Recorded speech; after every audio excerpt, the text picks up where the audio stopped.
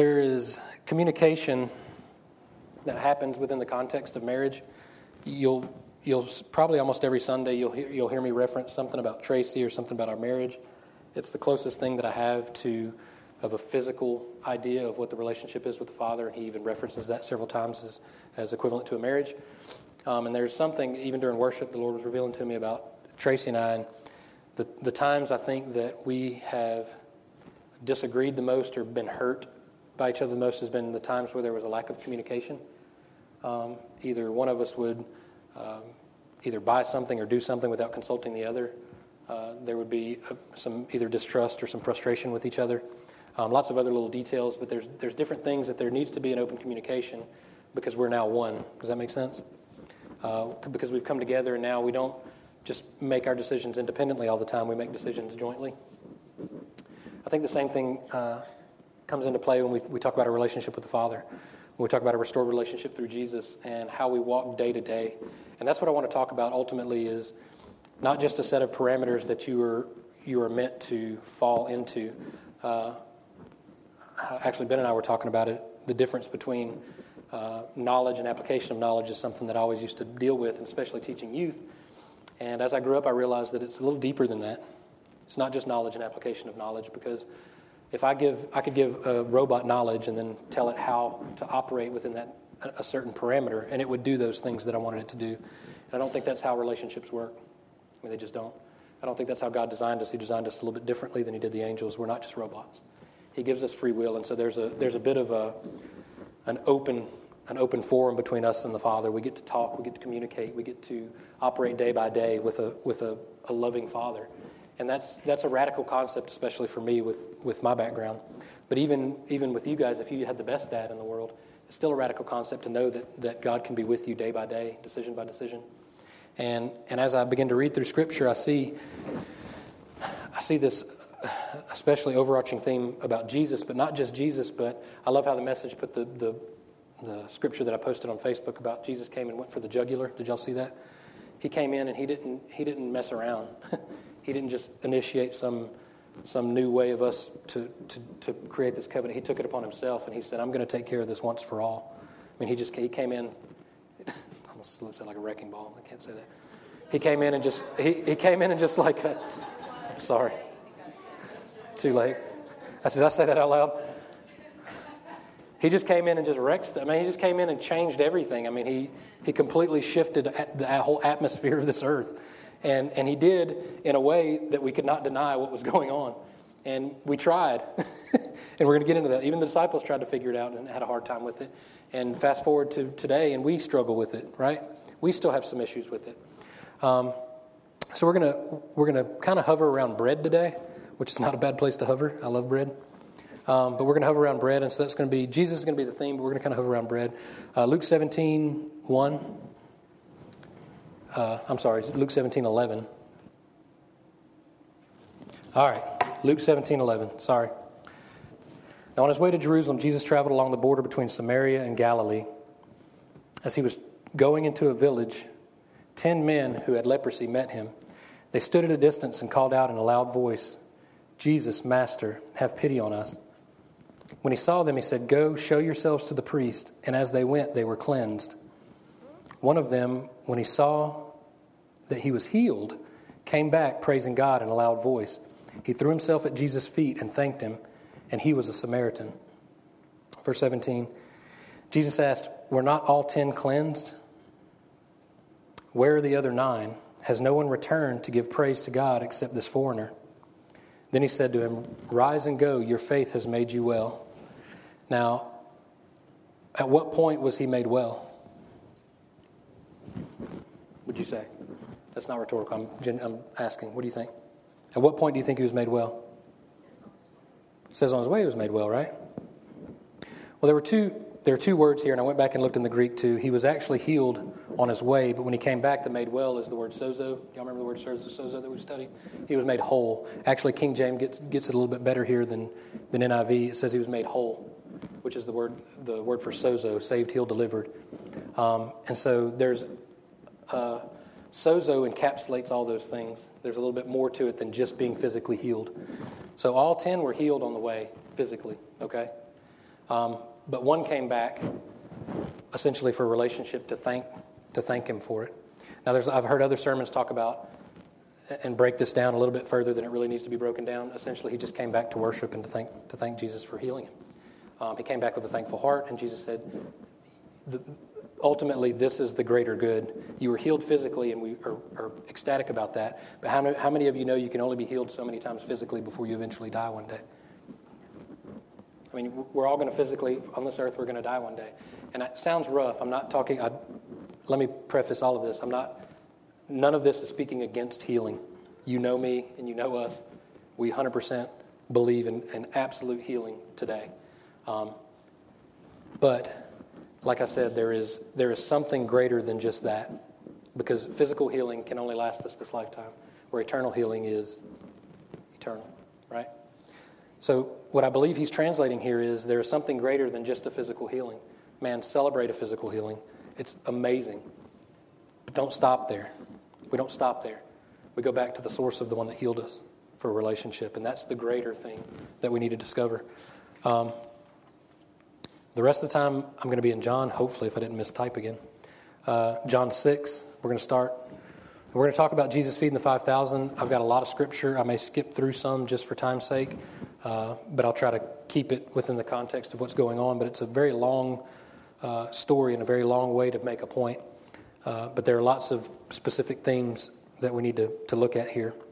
So John 6:1 says, sometime after this, Jesus crossed to the far shore of the Sea of Galilee, and a great crowd of people followed him because they saw the signs he had performed by healing the sick. Let's stop there. So there's a great people that followed him. Why did they follow him? Because they saw the signs he had performed by healing the sick. So there are people following Jesus because of the signs that he performed. It's pretty straightforward, right? Verse 3. Then Jesus went up on a mountainside and sat down with his disciples. The Jewish Passover festival was near. When Jesus looked up and saw a great crowd coming toward him, he said to Philip, "Where shall we buy bread for these people to eat?" Listen to this. He asked this only to test him, for he already had in mind what he was going to do. So he's testing Philip. It's like, hey, where are we going to get bread for all these people, Philip? Philip answered him, it would take more than half a year's wages to buy enough bread for each one to have a bite. Just to have a bite. Verse 8. Another of his disciples, Andrew, spoke up, "Here is a boy with 5 small barley loaves and 2 small fish. But how far will they go among so many?" Pretty genuine thing to say, right? It's a pretty normal thing, a response from someone. Jesus said, have the people sit down. There was plenty of grass in that place, so they sat down. About 5,000 men were there, not including women and children. So there was, plenty of people, probably 15,000 people there or more. Jesus then took the loaves, gave thanks, and distributed to those who were seated as much as they wanted. He did the same with the fish. Then they had all had enough to eat. He said to his disciples, "Gather the pieces that are left over. Let nothing be wasted." So they gathered them and filled 12 baskets with the pieces of the 5 barley loaves left over. I think it's interesting that he had 5 loaves left over and he started with 5 loaves. I'm not going to get into that. I did a little bit of research on it, but it's not a direction I necessarily need to go for this. But it's interesting that he had 5 loaves left over and he started with the same amount. After the people saw the sign Jesus performed, they began to say, "Surely this is the prophet who is to come into the world." So we're going to skip a little space. The next part is when the disciples went across and Jesus walked on water. You guys know that story. It was amazing too. I just don't have the time to go through the whole thing, but I want to skip down to 6:30. Let's see, verse 25.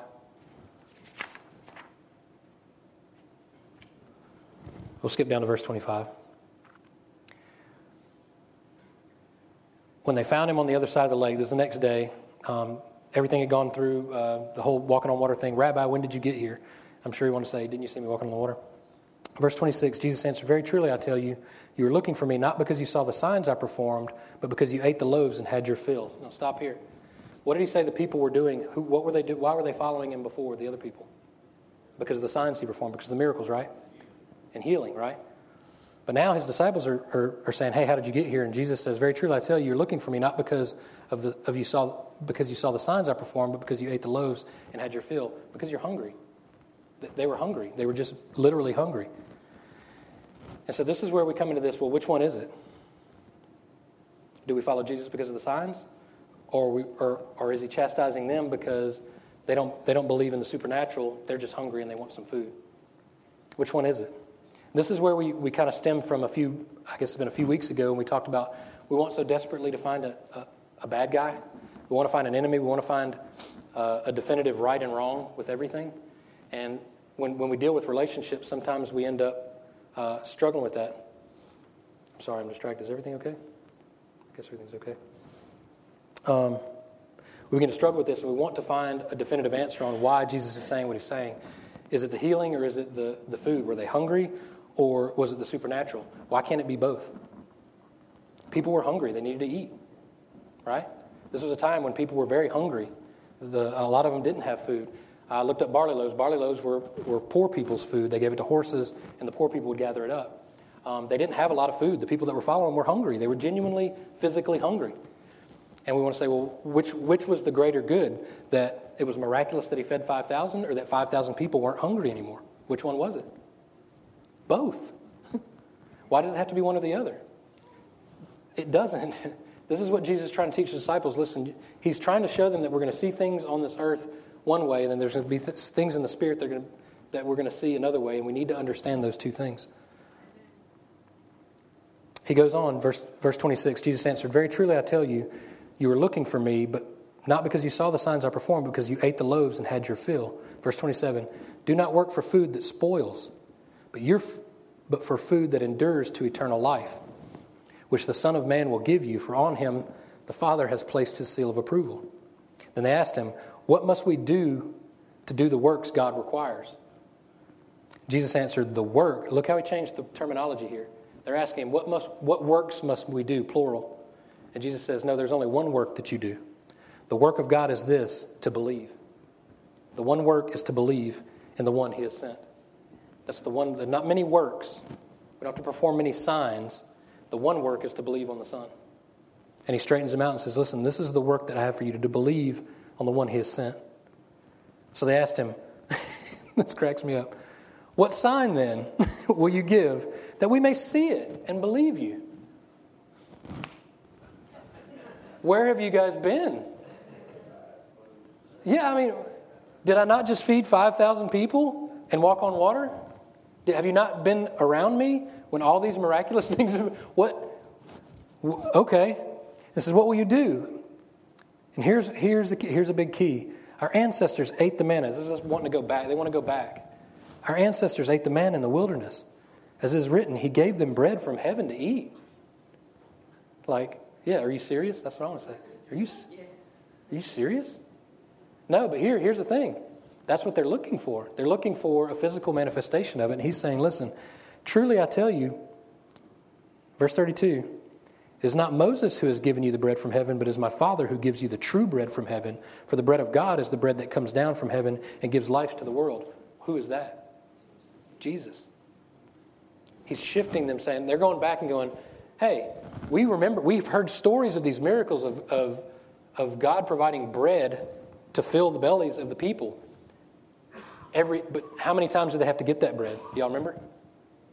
Every morning. They had to get that bread constantly. It was over and over and over again. Do you see what this is a picture of? Do you see it? This was the old covenant.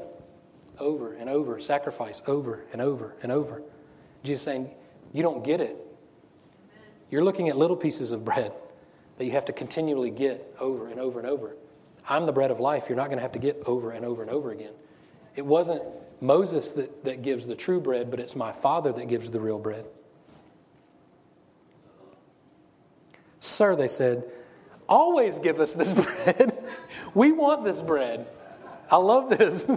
Please, we want this bread. This sounds really good, right? And they're excited. And this is everybody. Hey, collectively, this group of people, we want bread. We want this bread that you speak of. We want it. Then Jesus declared, I am the bread of life. I'm sorry, what? Whoever comes to me will never go hungry, and whoever believes in me will never be thirsty. But as I told you, you have seen me, and still you don't believe. Let's skip down. Verse 53. It says, Jesus said to them, very truly I tell you, unless you eat the flesh of the Son of Man and drink his blood, you have no life in you. Sorry, what? We just want the bread. We're good with the new bread that we don't have to keep getting. But what are you talking about? Verse 54, whoever eats my flesh and drinks my blood has eternal life. And I will raise them up the last day. For my flesh is real food and my blood is real drink. Whoever eats my flesh and drinks my blood remains in me and I in them. Just as the living Father sent me and I live because of the Father, so the one who feeds on me will live because of me. This is the bread that came down from heaven. Your ancestors ate manna and died. But whoever feeds on this bread will live forever. He said this while teaching in the synagogue in Capernaum. Listen to this. On hearing it, many of his disciples said, "This is hard. This is a hard teaching. Who can accept it?" And they bailed on him. We're out. Just eating flesh, drinking blood stuff? This is hard. We don't get it, and we're not down with this. Here's the funny thing. Funny and disturbing and frustrating at the same time. They were open to eating the miraculous bread. They're open to heal my brother and my sister, heal my family. They're open to the miracles. Yeah, we want the miracles. I'm hungry. Give me food. But the moment he wants a relationship with them, they bail. I need you to know me, and I need to know you. You need to be in me, and I need to be in you, and they're out. Show us a sign. Do more of the miracle stuff. We want to see more of that. We can see that, and we want that. And he's saying, no, the greater miracle is that I know you, and I'm in you, and you're in me, and I'm your new source, and you feed on me, and you don't have to hunger anymore, and you don't thirst anymore. Forever. Not just in this life, but for eternity. Verse 61, he says, aware that his disciples were grumbling about this. This is hard. Jesus said to them, does this offend you? I love Jesus. Does this offend you? Then what if you see the Son of Man ascend to where he was before? The Spirit gives life, the flesh counts for nothing. The words I have spoken to you, they are full of the Spirit and life. Jesus' words are full of Spirit and life. We talk about this over and over again. Your words carry the Holy Spirit. When you speak to people, they carry Holy Spirit with them and things happen. It's not just speaking to learn, although we do learn, but you're speaking with power and authority. And when you speak from the Holy Spirit goes with your words. And you leave, but the Holy Spirit stays and begins to work in people. How did most of us get saved? Someone witnessed to us. Someone spoke to us about the Lord. And the Holy Spirit began to draw us and began to turn in us and began to move us and to shift us into a direction that we hungered and we thirsted for the Lord. And the bread that we saw wasn't enough. We needed more. We needed something I briefly talked about last week, the matrix, the red pill, the blue pill. We needed to see how real this was. How real is this Jesus?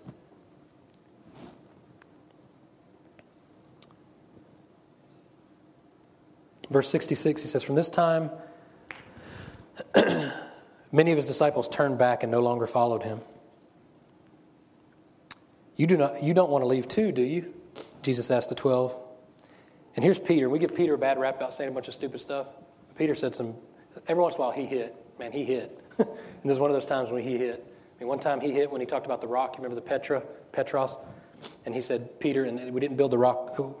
Jesus, you remember this, I taught on it before. Jesus didn't build the church on Peter. Jesus built the church on the truth that Peter discovered. Peter was the small rock. The big rock that he built the church on, the mountain that it was unmovable, was that Peter recognized that Jesus was the Messiah and was the Christ. That was the truth of who Jesus was the rock on which the church is built. And so he says, listen, I love this. You guys want to leave too? You guys want out too, like all these other people? You don't like the drinking blood, eating flesh thing? You guys want out? Listen to what Peter says. Lord, to whom shall we go? Where will we go? You have the words of eternal life. We have come to believe and to know that you are the Holy One of God. Where else will we go to get this truth? There is nowhere else.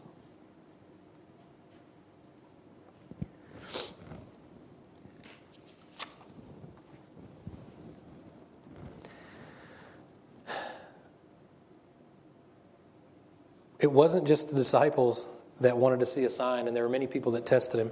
We're going to jump over to Matthew 16. This is another thing. We want to find good guys and bad guys. There's a level playing field when it comes to Jesus. Matthew 16:1. It says, the Pharisees and Sadducees came to Jesus and tested him by asking him to show them a sign from heaven. He replied, when evening comes, you say, it will be fair weather, for the sky is red. And in the morning, today it will be stormy, for the sky is red and overcast. You know how to interpret the appearance of the sky, but you cannot interpret the signs of the times. A wicked and adulterous generation looks for a sign, but none will be given it except the sign of Jonah. He's talking about the sign of Jonah. He's talking about, you guys know that all the Old Testament stories were just types and shadows of Jesus. The sign of Jonah. Jonah was in the whale for 3 days and then he came out. He's just talking about the only sign you're going to get is when I die and then I'm resurrected in 3 days. That's all he's talking about when he talks about the sign of Jonah. He's like, you guys are looking for a sign to test me, but the only sign you're going to get is the sign of Jonah. In verse 5 it says, when they went across the lake, the disciples forgot to take bread. Be careful, Jesus said to them. Be on your guard against the yeast of the Pharisees and Sadducees. They discussed this among themselves and said, is it because we didn't bring any bread? Listen, they're still looking from an earthly perspective. They're like, oh no, we're hungry. Jane, did you get the bread? Peter, you got bread? We forgot the bread. Jesus is mad because we didn't bring bread. And Jesus says in verse 8, aware of their discussion, Jesus said, you have little faith. Why are you talking amongst yourselves about having no bread? Do you still not understand? Don't you remember the 5 loaves of the 5,000? And how many basketfuls you gathered, or the 7 loaves of the 4,000? How many basketfuls you gathered? How is it you don't understand that I was not talking to you about bread? But be on your guard against the yeast of the Pharisees and Sadducees. Then they understood that he was not telling them to guard against the yeast used in bread, but against the teachings of the Pharisees and Sadducees. So he was trying to help them understand that it's not just the physical bread that we're talking about. There's much deeper meaning to what it is. I'm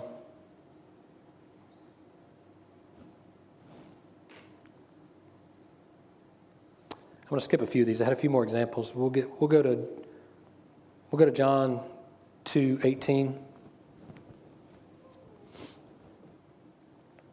says, the Jews then responded to him, what sign can you show us to prove your authority to do all this? Man. They're looking at God in the flesh and they're asking him to prove himself constantly. What sign can you show us to prove your authority to do all this? Verse 19, Jesus answered them, destroy this temple and I will raise it again in 3 days. They replied, it has taken 46 years to build this temple and you're going to raise it in 3 days? But the temple he had spoken was his body. After he was raised from the dead, his disciples recalled what he had said. Then they believed the scripture and the words that Jesus had spoken.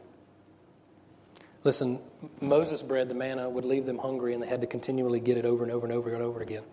There was this vicious cycle of the old covenant that was passing away, and he was trying to explain to them, I'm the temple that you're going to destroy, and I'm the one that's going to be raised, and I'm the bread of life that's going to give you real life.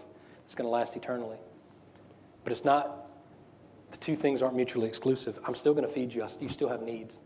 He wasn't saying that I'm going to cut off every miracle, and that's what I don't want you to take away from this. I'm not trying to downplay miracles. The scripture says, go and preach the good news of the gospel, and these signs shall follow. You'll raise the dead, you'll heal the sick, you'll drink poison, you'll trample on snakes. Where do those signs come from? Speaking the good news of the gospel of Jesus. The good news of Jesus is what manifests anything miraculous in our nature, in our physical realm right now. But here's what's cool about that. This means we don't have to focus so hard on it. And here's another very important point, is when things don't go the way that we think that they should, our faith is not faltered by it. Because how many in here have prayed for someone and it didn't turn out the way that we expected it? If our faith was just based on that, then we could walk away from the Lord in that moment, because he didn't perform the way that we expected him to. We want to operate in grace when it comes from God to us, but we want to operate in legalism when we're talking to God. You do what I want you to do. You are looking through a limited perspective. We can't limit God to our perception of his reality and try to draw him into what we want him to do, like a spiritual vending machine. I said the right things. I did the right things. I had enough faith. And he said, no, you got faith all wrong. Faith is what? The substance of things hoped for. What were the types and shadows in the old covenant about? Jesus, right? What's the substance? Jesus is the substance. Where's our faith? Jesus. We say it rolls off our tongue because we've heard it so long. Faith is the substance of things hoped for. It's the substance of things. Do you know what substance is? It's a reality. It's substance. It's the substance. It's the thing that we hold on to. It's not just a blind faith that we go, oh, we believe. Listen, we've got a whole book here that I can't even get through a handful of scriptures this morning to talk about how great God is and how awesome Jesus is. We've got all this knowledge. We've got all this that's been given to us. We have the Holy Spirit that quickens it and brings it to life. And we have all these people that we deal with throughout our day-to-day lives and family and in jobs and people that are hurting and struggling and people within our own church. And we have to see that we have something to give them that is the bread of life, that is eternal bread, that it brings healing, not just physical healing, but emotional healing and financial healing and eternal healing. Listen, we can give good advice and we can help people, but we don't need the mindset of, I think, a lot of people in general, I guess, that go to church is that I do these things and these things should happen. Or I need God to fix my problems. I need God to fix everybody else's problems. But that's not always what we need. We think we need that. How do I know? Because there have been times when things didn't go the way that I thought that they should, but God was with me through them. This is the position you need to be in for other people. Their circumstances may change, and they may go through hell. You need to be there with them. You can't always fix their problems. As much as we want to fix everybody's problems. There are things that you can do. There are ways that we can help, and we do. You know, we talk about, and I don't want to go off on a whole money or giving statement, but it's fresh on my mind because we've been talking about it lately. We can't quantify how much you guys give each other, and we don't necessarily need it to all funnel through the church. We don't need to dictate where everything goes, because I don't want to rob you of blessing someone like you should be led by the Holy Spirit to bless people. I'm not going to do that, but at the same time, we've got things that you guys have been, I know many of us have been recipients, me included, have been recipients from our benevolence fund in the church that you needed a bill paid or you needed help with something. We want to do that too. It's not one or the other. They're not separate. We operate as a body and we operate as individuals. We meet people's needs physically where we can. If someone's hungry or if they need a bill paid or they need a ride somewhere or they need prayer for healing, we do that. We operate from very different areas and different facets through what? What's the key here? Relationship. The one guy that got healed and came back and saw Jesus, he said, "You've been made whole. You saw the bigger picture." These other people were healed and they're happy. They're happy. What happens next week when they get a cold or one of them dies? What happens then? Is our faith lost? We need the whole thing. And our church, as we've talked about specifically, we've had a couple leadership meetings and trying to understand, especially as we've merged two churches together and trying to understand how that works and how we can help more people within our body and make better, deeper connections within relationships, which is our ultimate goal. The leadership in this church is not here to dictate for you guys who's going to pick up trash and who's going to do this. It's to help you guys understand your gift and to operate in it in its fullness. And where you guys need, we want to be able to facilitate whatever that looks like. Now, at the same time, we don't want to control you or push you to do things. We just want to help and facilitate those things within our church body and outside these doors the best way that we can. It's our only goal. That should bleed into our individual lives where you guys individually do the same thing. Where it spreads out and you go, okay, well, I see a need. Let me see if I can meet it. If I can't meet it, let me find somebody that can. This is where communication comes into play.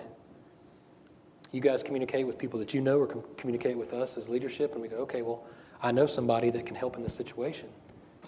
This person didn't know this person, but now you've told me, and I know this guy, and he can help, right?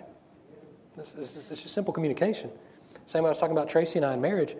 I can't count. Thankfully, she's not in here because she would be like, I know how many times that I've made a stupid decision, and then I've come to her, and she's like, I could have told you not to do that if you'd just talked to me. I think of many examples, but they're all humorous. We'll talk about that later. But there are many times when we can consult each other and we can get good advice. But at the same time, we can get good godly advice that says, hey, I have someone who can help you with this, and this is the way we live in new covenant relationship in a church. We're not a machine. We're not trying to pump out people to perform better, to do better. We want everyone to have full lives, to sozo, save, heal, delivered, the whole thing. We want it all, not just part of it. So when we pray for healing, man, I pray for healing. On a deeper level, I pray for a greater manifestation of the Holy Spirit in that person's life, whether they're healed or not. That the Lord has revealed through the laying on of hands, and we pray for people, the Lord has revealed to them in their day-to-day lives that when they wake up and they have their whole world falls apart. We had a guy, and I'll give you this example and then we'll close. We had a guy Wednesday night that his clutch went out in his car out here. We have people that come up here and ask for money. Some people that are pretty regulars come up here and ask for money, and they have the same spiel. And when I have cash, sometimes I'll give it to them, I'll pray for them, those kind of things. This guy wasn't that guy. This guy just happened to have a bad day. His clutch went out in his car. He was stuck. No lie. He started pouring down rain as soon as the tow truck got here. And he had to get out in the middle of the rain. And I sat there and watched him. I was like, this sucks. I'm glad Tracy's not in here. She didn't like it when I say sucks from the pulpit. I was like, I'm having a bad day. He was just having a bad day. He wasn't asking for money. He didn't care. I just so happened to have some cash. And I never have cash, but we just happened to have a little bit of cash. It probably wasn't enough to fix his clutch, but I was like, and I'm not trying to build myself up that I'm just this great saint and I go helping everybody. It was just a situational thing. I was like, I'm going to go give him some cash. He didn't want to take it. He was like, no, man, I'm good. I was like, I know you're good, but if I was in your position, I'd be like, this is awesome. At least somebody, as bad as my day's going, at least somebody gave me, some money. And I was like, look, man, I'm not trying to say you need it, but you're having a rough day. You're standing out in the pouring rain. Your car's broken. You know what I mean? This is simple stuff. This is just to bless you. I don't expect anything in return. You don't have to come to our church. Sorry you're having a bad day. You know what I mean? That's New Covenant Christianity. That's saying we see a need, we try to meet it, or we pray for people. I didn't even pray for him. I said, man, I'm sorry you're having a bad day. You're standing out here in the rain. He's like, man, I'm good. I don't need it. I said, I know you don't need it. But it's money. You don't want it? Of course you want it. So he reluctantly took it. And I hope that he's blessed by it. And I pray for him. I pray for him after the fact. Man, I hope he was blessed by that. No strings attached. So I want to encourage you guys to pray.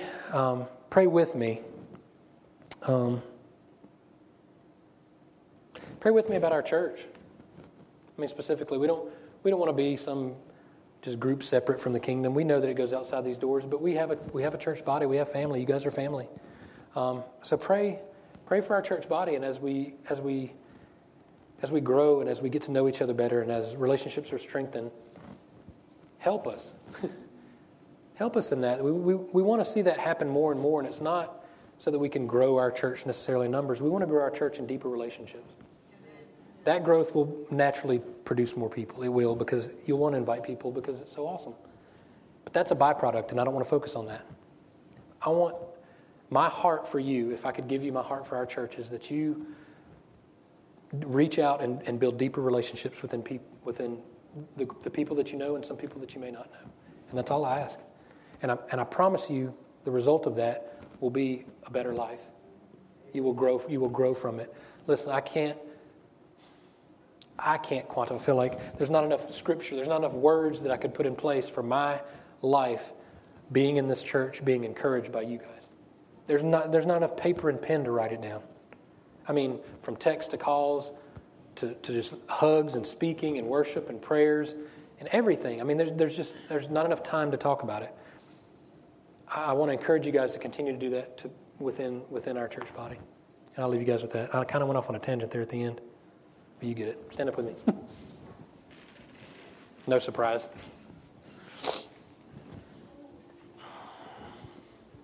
Father, I thank you that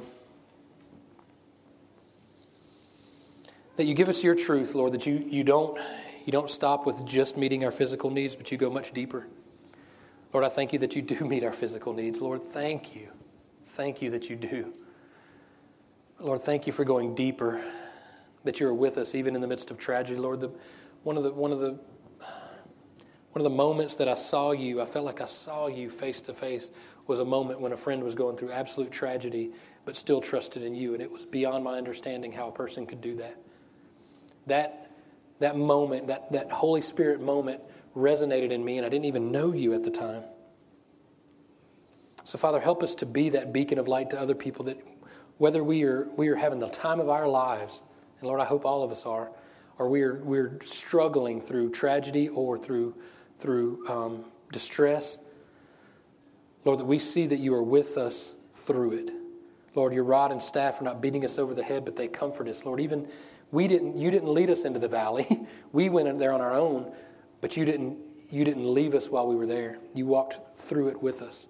So as we go through good times and bad times, thank you that you are there with us. Lord, help us to be a reflection of that. Lord, that we receive it from you and we distribute it to other people. Lord, we are an R&D church. We receive it and we distribute it to all those around us. Lord, help us to be that to the people that we come in contact with. Lord, help us to love the ones right in front of us.